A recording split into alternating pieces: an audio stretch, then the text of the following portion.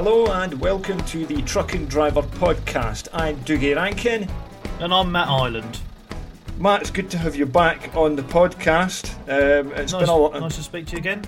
It's been a little while. You've been out and about doing all sorts of different things. Away on probably the cushiest little number I've ever heard of, which your readers are going to see in the summer issue of the magazine quite soon. Yeah.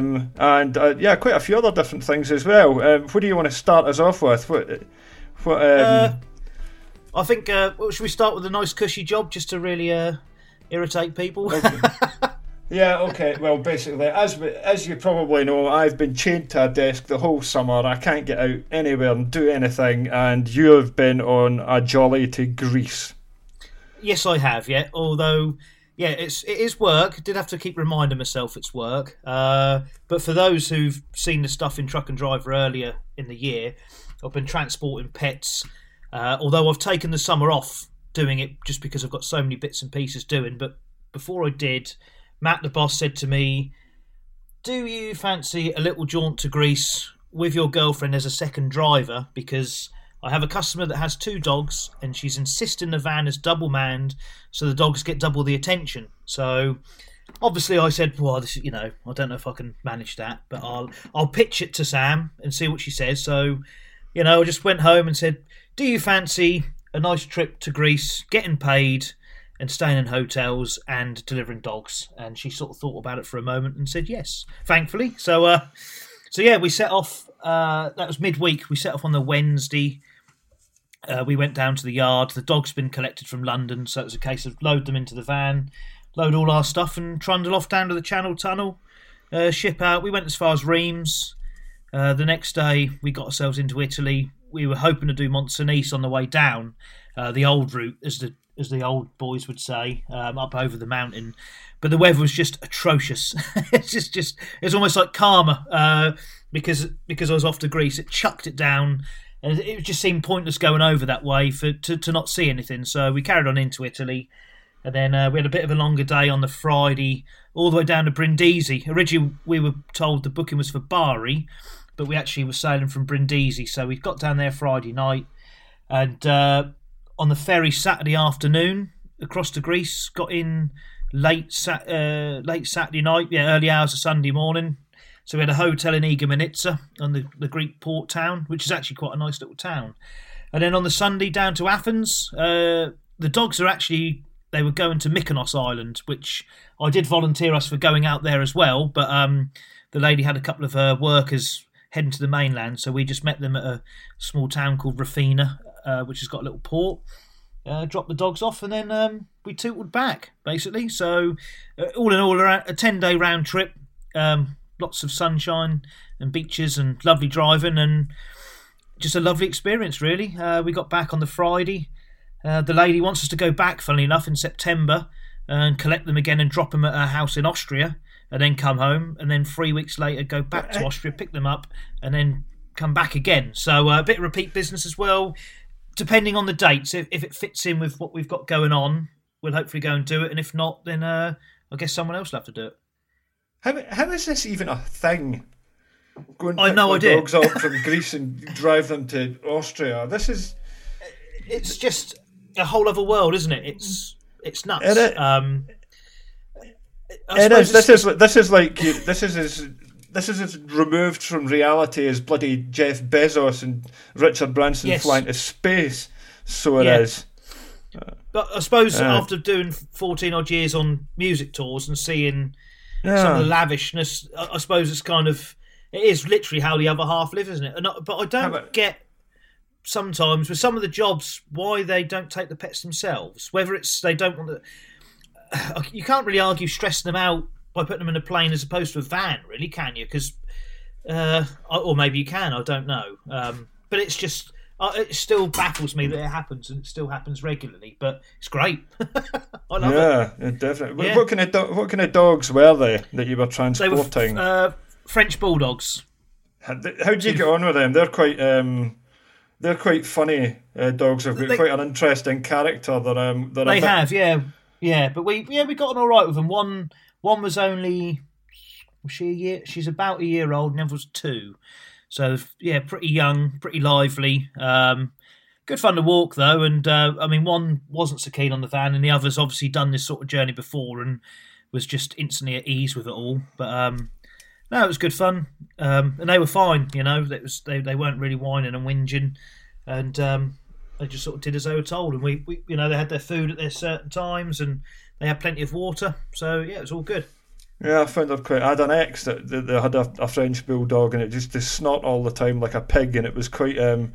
It was quite lazy, really. It wouldn't go out. Didn't like to go outside if it was cold, and it didn't like if it was too hot, and it didn't want to walk a lot of the time. So it was a good kind of dog for a person who didn't necessarily want to do a lot of dog walking. You know, I thought it was pretty. Yeah, that sounds about right. I kind of warmed to. You know, I thought at the first, I thought, God, this is a weird looking thing. But I actually really warmed to it by the end. I thought, no, they're cool little things. So yeah, well, our Staffy was, when we first rescued him, he was a bit like that. He because he was massively overweight, so he didn't want to go for walks and didn't want to do this and that, and dug his heels in. But with the right sort of diet and some regular walking, he's lost 5 kilos, and he's a completely different dog now, which is great. So good stuff. I was talking. Well, there's a lot of people talking. There's a lot of writing going on. Some really interesting points that people make on social media, all about the problems of the driver shortage and things. And people, that one of the things that often comes up is that we can't take kids in the cab anymore. You know, you can't take school kids out in the summer holidays because, well, there was. I'd like to hear of any incident that ever happened because there was a kid sitting in the cab of a truck somewhere. You know, it's all nonsense. But there's still drivers out there that take their dogs with them. Yeah. And I was wondering, like this week, we've had a really intense heat wave this week, and obviously the drivers aren't allowed access to waiting rooms. Well, they've kind of closed them down because of the coronavirus stuff. So you're allowed to sit in your cab, but what the RDCs still generally do is they want your keys. And some trucks, like the ventilation, won't work. And obviously, if you don't have like a parking aircon set piece of equipment like Volvo iPark cooler and aircon pod, the cab can get really hot.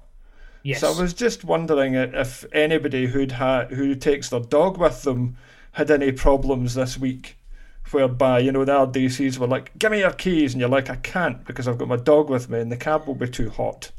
I would dare say the RDC would turn around and say you shouldn't be having them on site, just because I can imagine that's.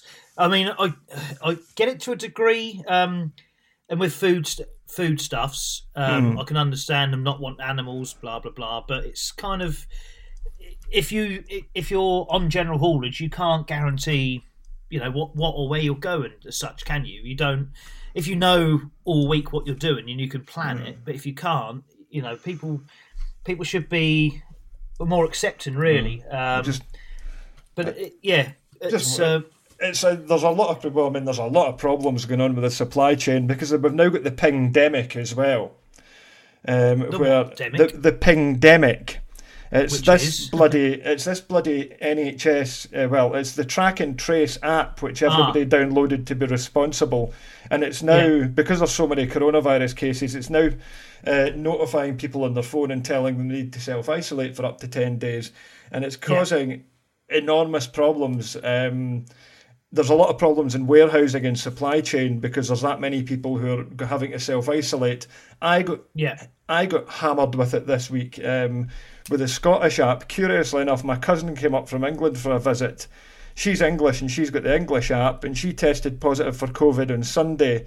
And she was round at a family gathering at mine on the Thursday.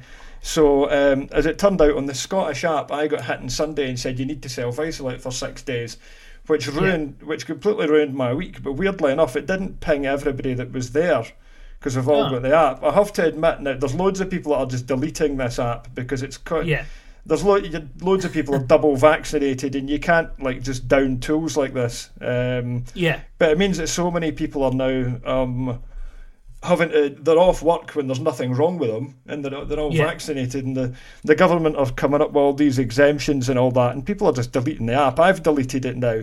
It kicked me right in the balls because on Tuesday I had arranged to go to Ford and Slater at Norwich to do a photo shoot and a video on Terry Seaman's Foden XL 5000, which is Terry's 5 minutes from my house. Terry is. Oh, well, I'd arranged to go there and shoot the video. I mentioned it on last week's podcast, and the video is on our Facebook page now, but it's only about a minute long, and it wasn't supposed to be, because I was supposed to be part of the video, and with me hardly having been anywhere all summer and done anything, the moment that came up for me to be able to do something, I got told to self-isolate for 6 days. I just lost it. I just lost the bloody plot. I was like, I had noticed, to be fair. Yeah. That just pushed me right over the edge. That did. So I mean, obviously, there's been nothing wrong with me. I've been at home just working on the computer all week, and I've done 3 tests, and there's absolutely. I definitely don't have COVID, so I've just been sitting at my desk.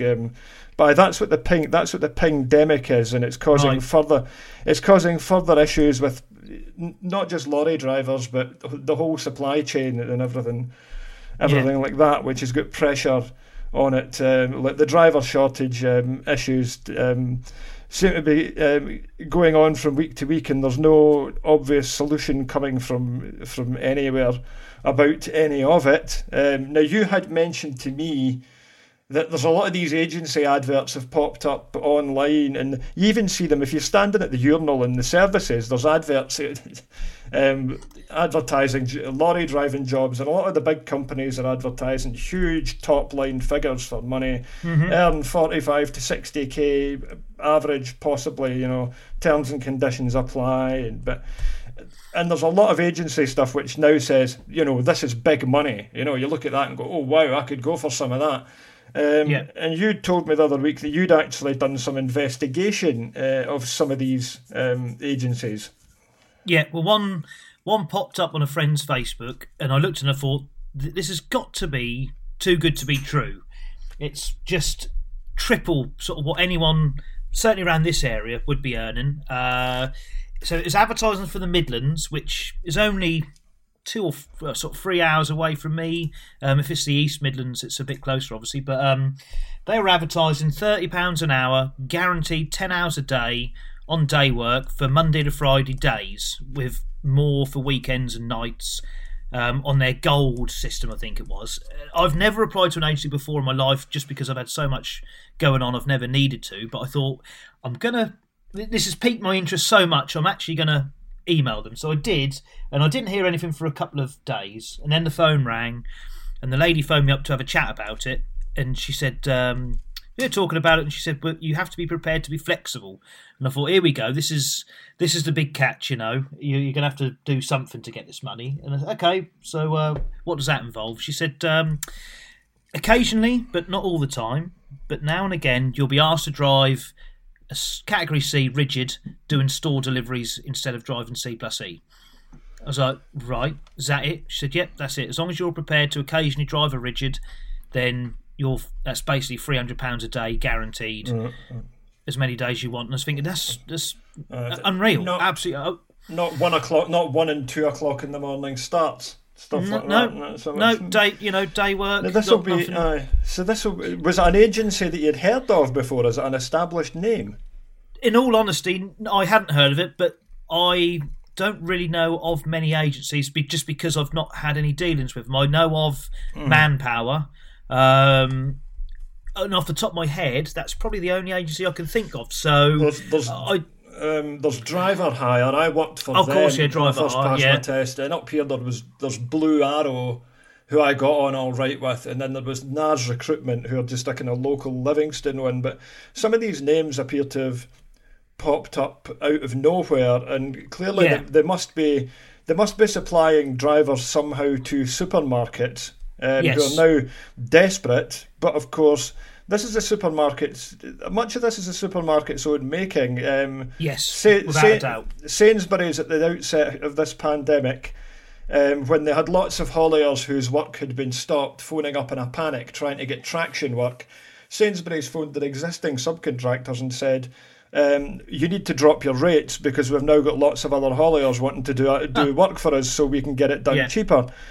And of course, if the supermarkets had maintained, stable rates and looked after their subcontractors throughout all this sort of time, they wouldn't now be paying through the nose to try and get stuff out the door. But that's not that kind of level of money, I don't think is gonna last. I'd be surprised if it did. However, it's going to ramp up everyone else's rates, because if everyone starts going for that, then people are going to have to try and compete, aren't they?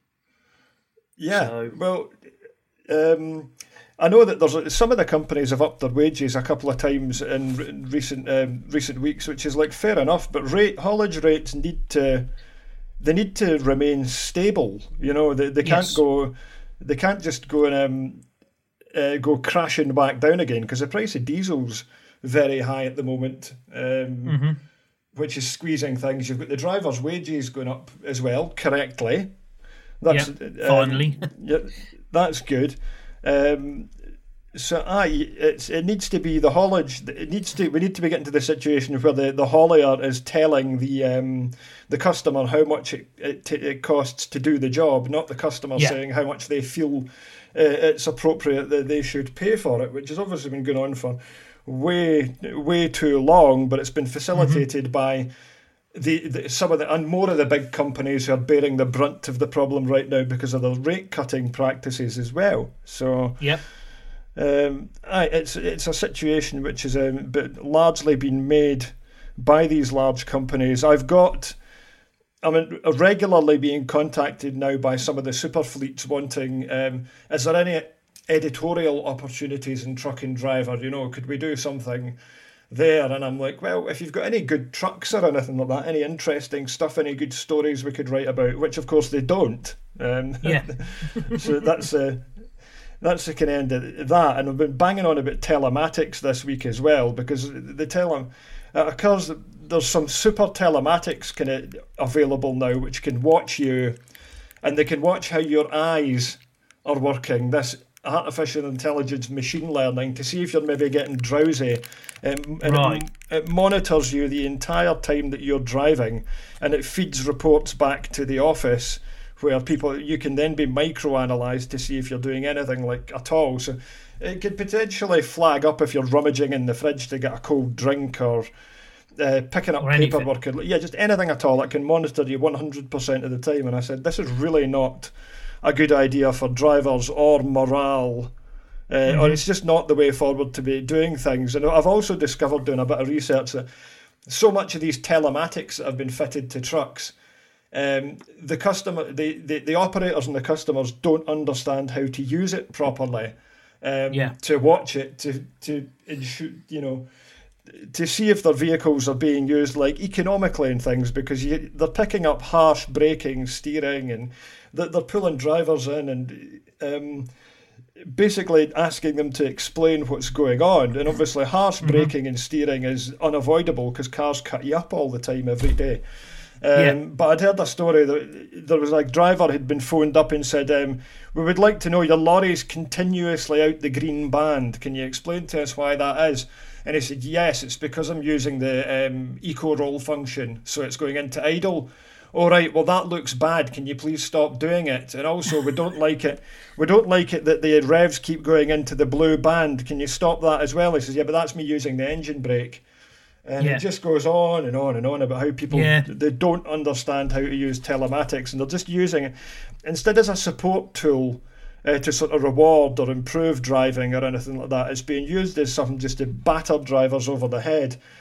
And I think there must be a lot of drivers who went into transport and they just started with a big firm whereby you've got set routes, you never have to think for yourself for anything at all, and you just become institutionalised. You don't have that sense of independence and the joy of the open road and the satisfaction of driving something you really enjoy. And funnily enough, a friend of mine, Ron Johnson, he's just retired. He was working for Tesco's out of Purfleet for 20 odd years or so, quite a long time, and he's now retired. And I was talking to him last weekend, and he was saying about, obviously they've got an awful lot of Mercedes. They've got the mirrorless ones and things like that. And he basically, on his last day, they asked him what truck he's like. I want an old one. I don't want any of that mirrorless stuff. He said, I don't particularly like that. And he said, and I don't like all this telematics. He said, because it's just, as you were saying earlier about, drivers like losing concentration, he said he's had so many things taken away from him now to think about whilst he's driving to keep him on the ball that it's a lot harder to concentrate, because if the truck knows the speed limits to the road, so it will automatically adjust that. There's another thing out the window. So all he's really got to try and do is concentrate on steering, and that's it, because he's got no gear stick, he's got nothing to do. And he finds it harder to concentrate now than what he did when he actually had to drive the truck. And the truck doesn't know that he's got a double-decker trailer on, and the A140 is a single-lane road, and it shouldn't be tearing off, and there's a roundabout coming up, and he can't take that roundabout at the speed the truck thinks it can, because he's got a loaded double-decker trailer. Yeah, there's a lot of work to be done with that, and it does pose other points that if the driver is becoming so detached with what's going on because the truck is supposed to be doing more and more of it himself, when the driver needs to be alert and jump in, there's a potential that he's not going to be. I have tried that. I mean, that's Mercedes predictive powertrain control. Yeah. I tried it last year with the Actros, where I was just kind of letting it would slow for the roundabouts and it would go around some of them, and it would kind of do all right on some of it. Yeah. But an experienced driver very much knows exactly how to do all these things properly. And I tried it on the A66 at one point, and I was like, nah, no chance. That it's not. Yeah. It's a developing technology, but it's just one. It's something that is really taking away the drivers. It's taking away the concentration of drivers and the skill involved with driving a truck. Good drivers will get excellent results from trucks, and there's not. I don't think there's enough of a push to really train and build, improve drivers and get them to get the best from themselves and their vehicle. And I was going on in the last issue of the magazine that it's important to give truck drivers vehicles that they'll enjoy driving and motivate them to want to do as well. And there's an awful danger with excessive telematics and excessive stuff that takes control away from the driver, that you're making things worse overall. You're just you're scoring. It just means that even the very worst guy in the fleet will get a reasonable result off of something. And fleet managers and operators and things need to really give that some consideration. You have to realise that a driver is an asset. He's not just a bum. He or she is not just a bum on the seat. They are an asset. Yeah. And if you look after them, they'll look after the vehicle, and it's win-win all round. Yeah, they're human beings, and it's going on. It's gone on for so long that they're not separated from that at all.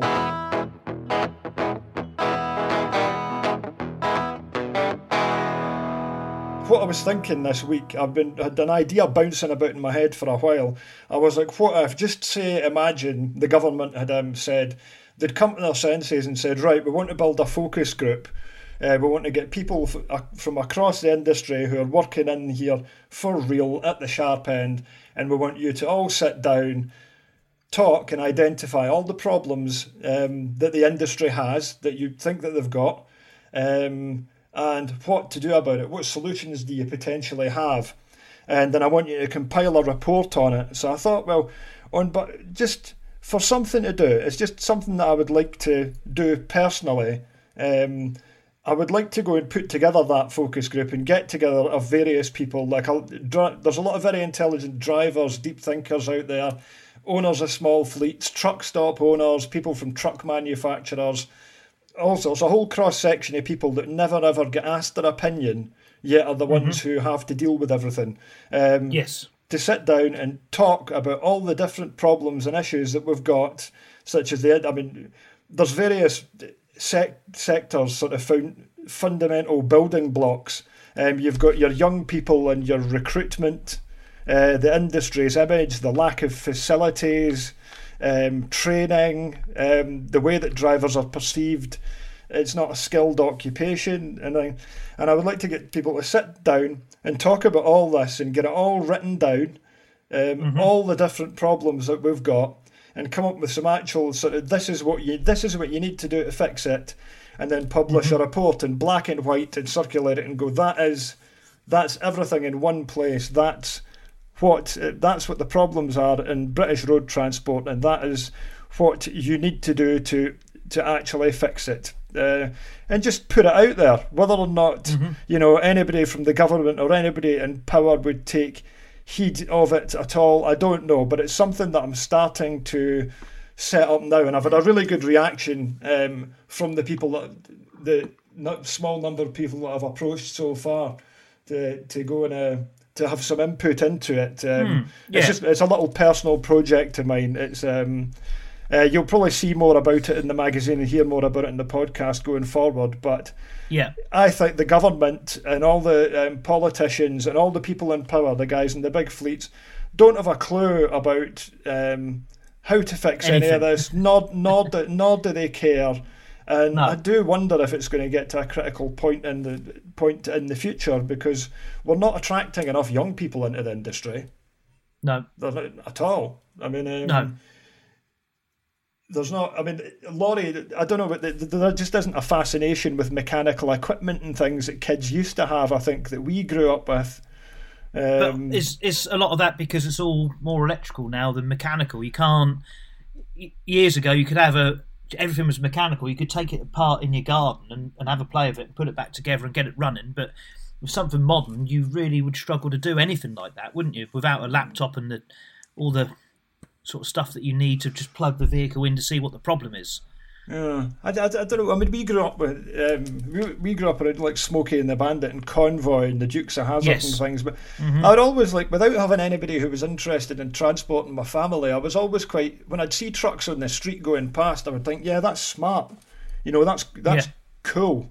And there just don't seem to be the same amount of kids out there these days that would see like a Scania 770S or an FH16 go past and go, yeah, that's smart. Like, that intrigues me. I want to find out more about that. I would quite like to go and talk to kids in schools and talk to a few of them and say, what do you think? What do you think about all of this?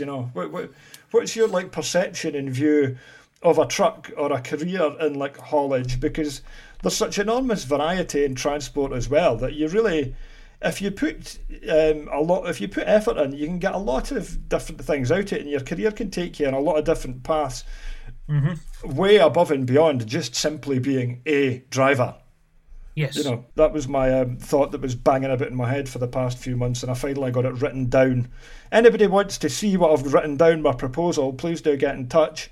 If you think it's a load of, if you're listening to it and think what a load of old rubbish, you'll never change anything, what's the point of all that? Please do not get in contact with me.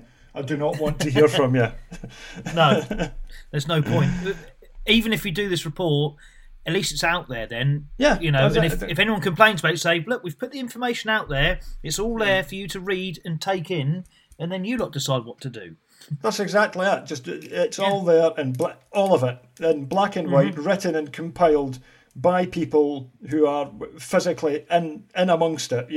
It's not executives. It's not done by marketing people, or it's done by people who live it and breathe it and see it for real. And I'm open to people who would like to get involved with that. I don't know how long it would take. I'd like to get a little bit of official sort of backing for it, as well. It's hard for the sort of big transport organisations to get be involved in this, because you better believe that it's going to give the RDCs and the supermarkets and the big super hauliers a right good kicking as well. Yes, definitely. Because it's sort of thing. Well, it's RDC. There needs to be a fundamental change. There needs to almost be a law or a set of rules laid out for regional distribution centres. They all have to adhere to the same set of guidelines. Like a code of practice. A code of practice. They need to, because it's just a free-for-all, and they just keep trucks as a prisoner. Kalina kept her truck for 4 hours this week and made the driver sit in a non-air conditioned porta cabin. And he phoned up and he asked, can I go and sit somewhere where it's you've got any air conditioning? And they said, yes, we'll send somebody. And they never did, But because they said to him as well it would take 4 hours, he should have been perfectly entitled to drop that trailer on the site, leave the site, and then he could go in. He's got the opportunity to take 3 hours off, which is a split daily rest. Yeah, if you did that to a dog, you would be charged for animal cruelty. You know, you can't do that to a person. Yeah, they're not allowed to drop the trailer, not allowed to pull the truck away. It had to be sat there. It had to have the keys seized, and it's just madness. It's not anything to do with health and safety, but they've just been a complete law unto themselves for so long. And they need to realise as well, a lot of these big companies, that one of the reasons is the driver shortage. The number changes. The RHA changes the number every day. It's 60,000, 70,000, 80,000, 100,000. One of the biggest problems that we have is that trucks are sitting for hours and hours in RDCs and things doing nothing. They're not able to move. How many millions of hours do you think we lose over the course of every year with trucks just sitting doing nothing, when if they were unloaded and loaded efficiently and on their way, how much more work do you think those trucks could get done over the course of a day? Yeah, exactly. So it's just and things like that. That's why I choose not to do that sort of work, because I don't want to sit in a porta cabin for 4 hours with no air conditioning. I just think that's inhuman, and I'd rather not bother do. There's enough work out there for me to choose not to do it. It's like the large German supermarkets who make you unload your truck, and one of them apparently makes you split the load down if it needs to be. And that's Lidl. Apparently, from what I can gather, Aldi are better to deal with than Lidl. I would have to have that verified, but I don't know. I was told it was the other way round, I think, because I actually delivered. Well, I delivered once last year to. Maybe it is Aldi. I thought it was Lidl in Chelmsford. We have to unload yourself, which it's not the end of the world, but I'm a truck driver. I'm not a warehouse man. And when you have to start stripping pallets down. Now, Ash Redman was telling me, because he argued with somebody. Hi, Ash. He was swore at and was treated exceptionally badly by one of these, and I can't remember which one it was. And they then turned around and said, well, the company who he's working for get paid extra for the driver to do this. So if that's the case, pass that cost on to the driver. Don't just swallow that. If that really is the case. Now, I've no idea, and again, I say I don't care. I do, but I'm not going to do it because I'm not interested in doing that. If I want to do that, I'd work in a warehouse. Yeah, I mean, I did the last time I was in. Well, I'd like it if anybody wants to verify, like which is good and which is bad, which is the worst, which is the worst. Please get in touch. When I was in at Aldi, when I had to do Lidl, when I had that Iveco 570 last year, and I had to manually yank a full trailer of milk out the trailer, and I also had to rotate their stock. So the old stuff was at the front and the back, and you had to divide it up, and it took me ages, and I was knackered by the end of it. Yeah. I mean, at the time, well, I'm 41. I was 40 then, and I'm fairly fit. There's nothing wrong with me. And I'm thinking, how's an old guy who's in his 60s, who's got arthritic knees, supposed to be able to do this? And why is it his job? He doesn't work for Lidl or out. When I was at Aldi, I had to unload a trailer, and they gave me this enormous electric pallet truck. And to be fair, at the time, they weren't busy, so their guys in the warehouse came over and gave us a hand, and we got it done in no time at all. But I wasn't too adverse to the electric pallet truck thing, because I was done as quickly as I could get it done, so I was out the door again quickly. Even though the ideal situation would be if they were just to go and do that. But I mean, some people do argue. Like my brother used to do quite a bit, and he'd say he'd rather self-tip because he can get it done quicker. So I can I get it from. I understand both sides, but you just shouldn't be expected and forced to if you don't want. Because what if you'd fallen over early in the day and hurt your arm or leg or something like that, and you're going to cause yourself more pain, and you go in there and they refuse to unload you and refuse to load because who's then going to pay? Yeah, they'll just they've just had it completely their own way for so long. And so if enough people were to stand up and say, no, I'm not doing that, and like we some what's also happening is that some of some of the bigger fleets as well, contracted to supermarket work, have pulled out of it.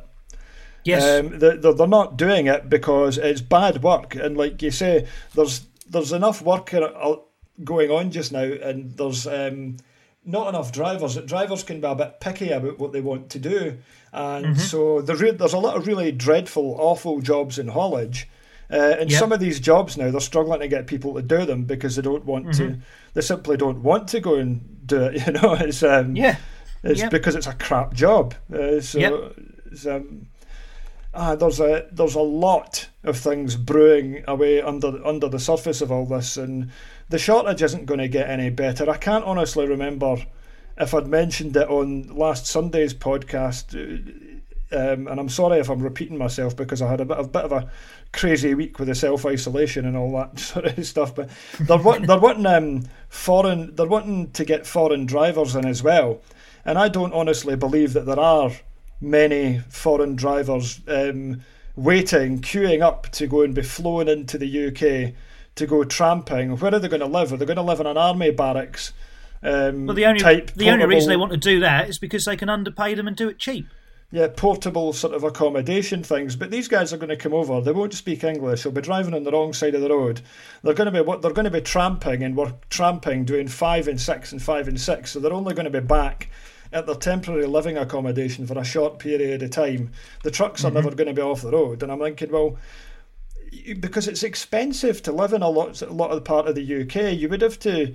These guys, if you were going to bring them over, they would have to bring their family. They would have to find like actual houses to live, and private rents aren't that easy to find, and they're very expensive. And how do you just? I would say they'd probably just live in the truck. There was a German company who had Lithuanian registered trucks because obviously it's far cheaper, and they got a whole bunch of Filipino drivers in to do Scandinavian work out, just line haul in Scandinavia. So, you know, there's a lot of that just to do it cheap. A lot of that went on in the EU. You'll see on Twitter as well. Yeah. When I take a look in at the postings which the general public are on, talking about the supermarket shelves driver shortage, a lot of the general public blame these problems solely on Brexit. That's what they think. The only reason is that for all these problems is Brexit, but they don't actually realise as well that the EU turned a complete blind eye to a lot of dreadful labour practices in developed countries, using cheap labour, which was basically modern slavery, which went completely under the radar. And the EU facilitated that as well. You know, actively encouraged it. Yeah, their mobility plans kind of just what would you say? It's just like the minimum they could do to just look like they're doing something about it.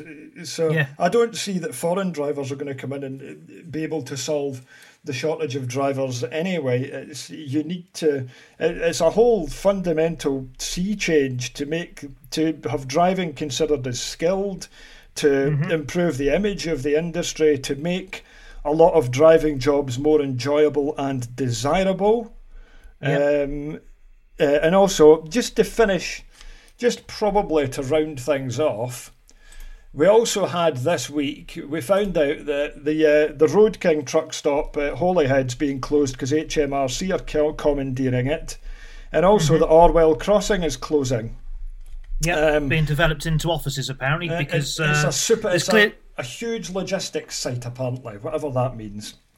Yeah, and what a joke. So if you're going to Britain's premier container port, and I use the word premier in inverted commas because anyone who's ever been to Felixstowe for a container will tell you it's clearly not. Your options of stopping, especially if you've got something like ADR where you're supposed to stop in somewhere secure, between Felixstowe and the Midlands, once the Orwell Crossing goes, you've got about 3 or 4 options, I'd say. There's a couple at Bury St Edmunds. You could argue there's parking at Tesco's at Ipswich, if that stays. Rothwell truck stop, Welford. That's pretty much it. So the loss of... I mean, the Orwell holds a couple of 100 trucks plus a few businesses.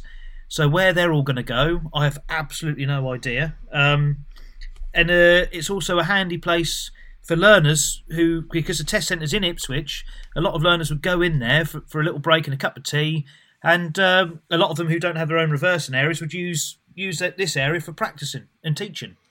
So it's all going. Yeah, it's that is just so bad, and there's no provision at all for to replace any of the truck parking. And like Bob Beach said to me this week, he was driving up and down the M1, and the M1 is just covered with these enormous distribution centres getting piled up at the side everywhere with their fancy graduated cladding, where it goes for the dark blue to the light blue up into the sky. Just lovely. And not one of these sites will have been asked to make any provision for truck parking or facilities for the vehicles which they are going to attract to get them to run. And Moulton Cullimore of the RHA had his petition going, and he was banging on about it last year, that all these new sites need to have, if you're building something, then you need to have provision for truck parking built into this. Because it's becoming it's less and less. Any Amazon site within like a 10-mile radius, every single lay-by or ditch that you can put a truck or trailer in has someone in there, because they presumably won't allow people to stay on site, which is just unbelievable. The amount of places they've got, and they won't allow any of them. So then all the parking's taken up by their trucks, who are parked up overnight, so there's even less space. Yeah, and it's not like they can't afford to go and do that either. Yeah. It can be quite antisocial for local residents within these big places open up as well. And of course, Kalina were guilty of that as well when they were piling trucks up round industrial estates and just using them as cold storage basically until they were ready to tip them. So going back to that report thing as well, there absolutely needs to be, the government needs to sort of step in and force basically, and local authorities and planning to provide adequate truck parking, and there needs to be a push to build so much more of it, because it is one of the most I find it's one of the most stressful things when I'm out doing a week's tramping. If it's like 7-8 o'clock at night and I'm still running and I start to get anxiety, I'm like, am I going to get in here? Where am I actually going to fit into this truck stop? Because a lot of places you simply can't, and everybody should be able to park a truck safely and securely and affordably for the night. And there you go. There's truck stops being closed down rather than opened during this unprecedentedly difficult times. And Grant Shapps hasn't had anything to say about that whatsoever, because he's a moron. Yeah, because none of them, they just care. They just don't get it. They do not fundamentally understand what is what's going on, and what the problems are sort of bubbling away in certain parts of this industry. It's mad, I know. It certainly is.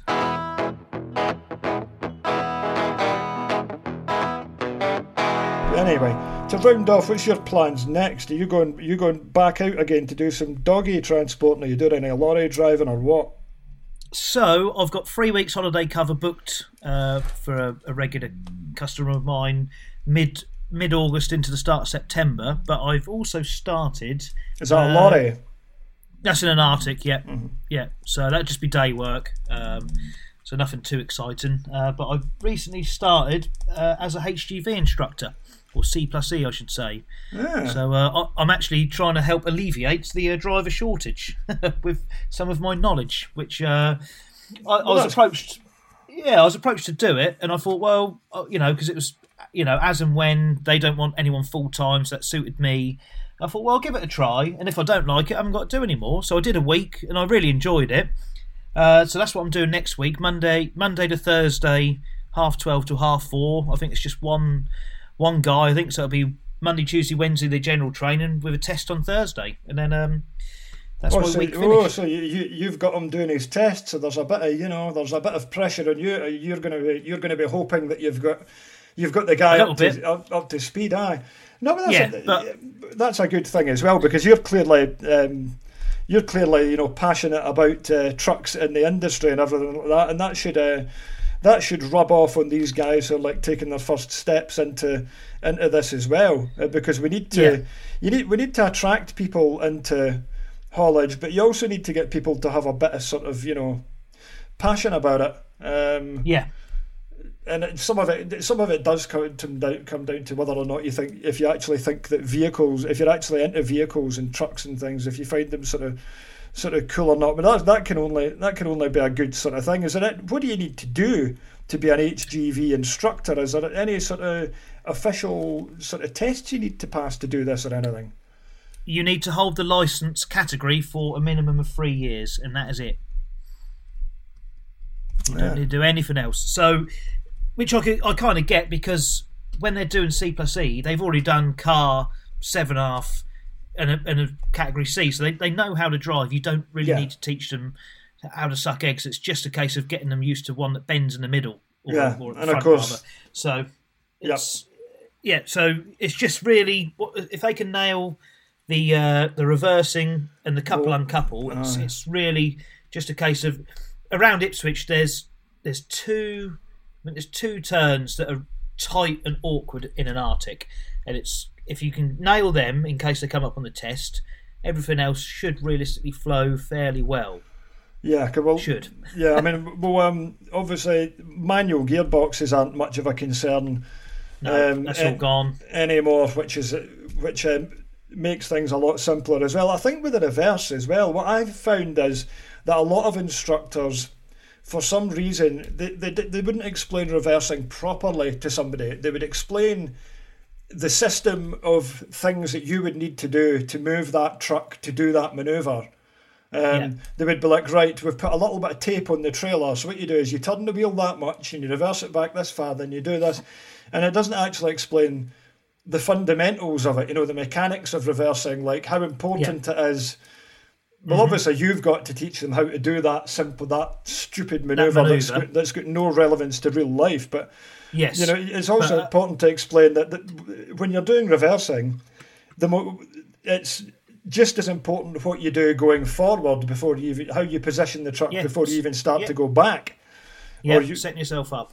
Yeah, and that's why, like with the Orwell crossing, so if I'll take a student in there and I'll get them to reverse park with a bit of space, you know, just not to make it too difficult. So they're doing a reversing manoeuvre. They pick wherever they want to park, and then they just have to reverse in the space with me watching, and just a little bit of guidance, just so they can see how the truck handles and how it works. So they've got the reversing manoeuvre they have to do, but they've also done a bit of real life reversing off, so they know roughly how they've got to do it and how it works. No, it's a good idea, because some people come out I mean, reversing was the thing that terrified me the most when I first passed. I think it terrifies most people. Passed my test, because I just hadn't been given the sort of I hadn't been instructed properly on how it really sort of worked. We're going forward, putting a twist on the unit, potentially going forward more than you would need to. You thought that you would need to, like, taking a wide cut if you can. There's like an awful lot. There's a lot to take in with it. Beyond just doing that manoeuvre. So that's good. You will give people like a good sort of foundation to work on when they go out into the real world. Because it's a good. Although it's expensive to go and get your license and things, it is a good time to go and want to go and do this. And there's so many people who have got like dreadful office jobs that involve like long commutes on trains, and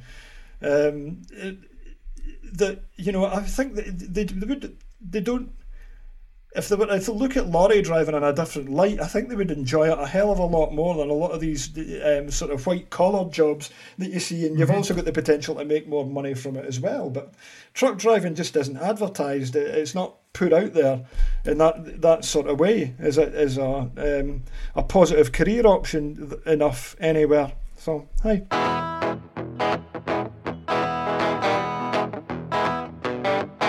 Well, I'm on deadline next week again for the second time in like 3 weeks, and then I've got the Convoy in the Park programme to do, and then we're on with our 134-page bumper issue, and I just stuck to my desk for ages, can't get away from it really.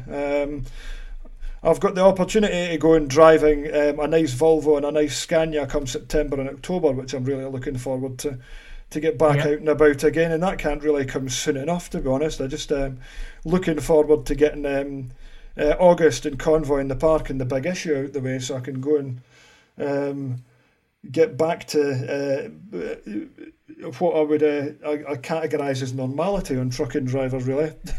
Yeah, as normal as it gets anyway. Hi, but it's a scorching day, so I'm going to go out now. I'm going to a photo shoot this weekend on Derek Skeldon's DAF XF, which is a manual gearbox, all the airbrushed up and everything like that, and that'll be a nice run down to the Scottish borders, and I'm going to take my mate's Astra GT 16 valve as well and do a bit of video for my own YouTube channel for that, because we'll get lots of nice scenery and things. Excellent. Looking forward to that. I should just mention as well, a good friend of mine who's known a driver has ordered a brand new DAF XG. But I don't think that will be on the road till March, I think he said, next year. So, because, I mean, from what I can gather, lead times on trucks are just astronomical at the moment anyway, but he'll have it then for the new registration. This will be his last ever truck before he retires, basically, so that should be something quite special, I think. Oh no, good stuff. I'm looking forward to going and seeing that. Looking forward to seeing all these new trucks coming out on the road. Euro 6E is coming in September, so all the manufacturers are having a little tweak at things just for that evolution of the emission standards. You probably on some it's more noticeable than others. Iveco have changed their line up to 490, 530. They've dropped their 510 and their 480 engines. So you might see some of that kind of going forward. But that's what that is. So yeah. Aye. Thanks for listening, everybody. Sorry, that's been quite a serious one, but we'd welcome your feedback on anything that's come up. Sorry if anything's been repeated from the last couple of weeks, couple of podcasts or anything like that, but I honestly can't remember due to reasons of gin. So there's a legitimate excuse. Absolutely. So yeah, cool. Thanks for coming on. Good to have you. Good to catch up with you again. Nice to speak to you, Dougie. Yeah, look forward to hearing how everything goes in due course. Yes, mate. Yeah. Brilliant. Okay. Lovely. Cool. Right. I'll catch you soon. Cheers. Speak to you soon. Cheers, Dougie. Thanks for listening to the Truck and Driver podcast. Please subscribe to this podcast so you never miss an episode. To keep up to date with the latest news, 100% for drivers, visit truckanddriver.co.uk, where you can also subscribe to the print edition of Truck and Driver magazine, which publishes on the last Friday of every month. The Truck and Driver podcast is produced by Sound Rebel. To find out more, please visit soundrebel.co.uk.